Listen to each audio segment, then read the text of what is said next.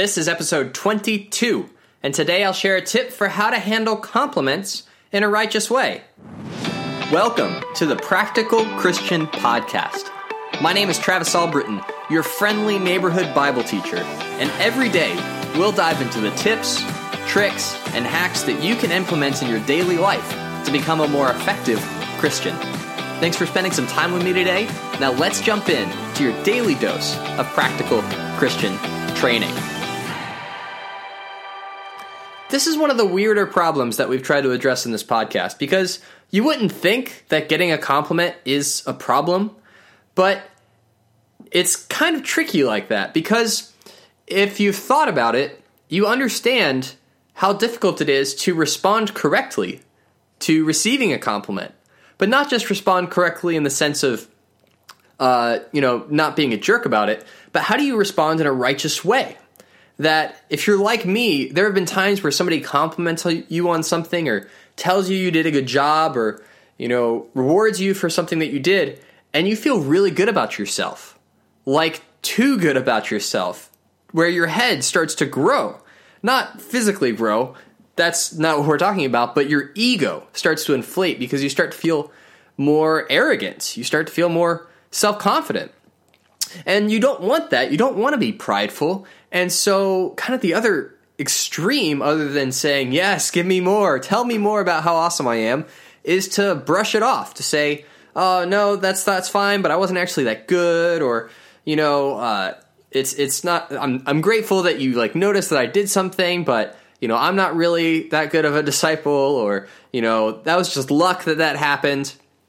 And that's bad because then the person giving you the compliment feels kind of discouraged and insulted. Like, I went out of my way to tell you something encouraging, and then here you are just throwing it back in my face. So we don't want that. And I really wrestled with this as a leader, because as a leader, you will get lots of compliments, especially because Christians are specifically trying to be encouraging, and they're trying to give you compliments. But one of my campus ministers when I was a freshman in college, who will go by the name of Sherwood, and he helped me really understand how to approach receiving compliments in a righteous way. And he showed me Proverbs 27, verse 21. And in it, it says, the crucible for silver and the furnace for gold, but people are tested by their praise. And then another translation, the New American Standard Bible, says this, the crucible is for silver, and the furnace for gold, and each is tested by the praise accorded him, or tested by the praise he receives. Now, what is this talking about? What are crucibles? What are furnaces? So a crucible and a furnace, those are the instruments, the tools that are used to purify those metals. They purify those precious metals to make them more valuable. It heats it up really, really hot, because when you pull it out of the ground, it's not just pure silver or pure gold. It's mixed in with all this other stuff that you want to get rid of before you can use it.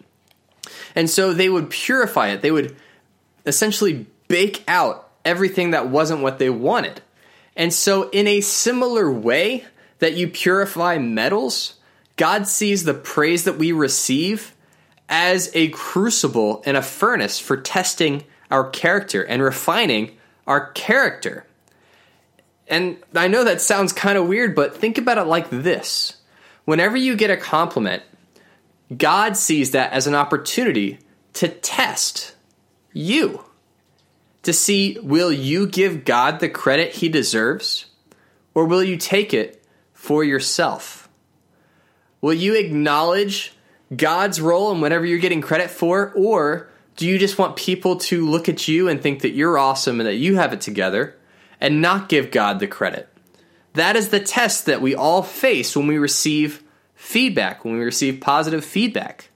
And so how Sherwood helped me to put this into practice is that when you receive a compliment from someone, when you accept praise, you want to accept it. You want to honor the person that is giving you the praise. You want to honor the person that's going out of their way to encourage you, all right? And then you have to personally, immediately, then thank God that he has given you whatever you are praised for.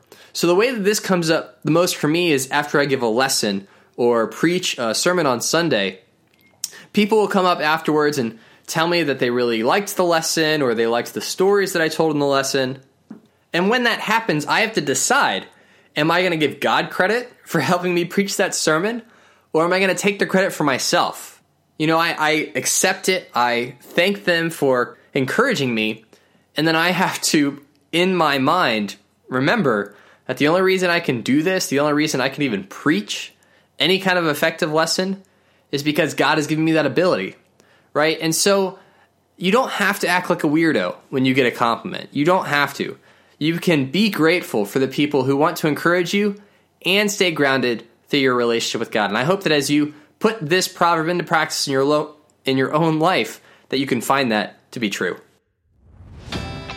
Well, that is it for today. If you like what you heard, subscribe to get daily practical tips just like this one. Leave a review in iTunes to tell me what you think, and head on over to the Facebook group to let me know what you want to hear in future episodes.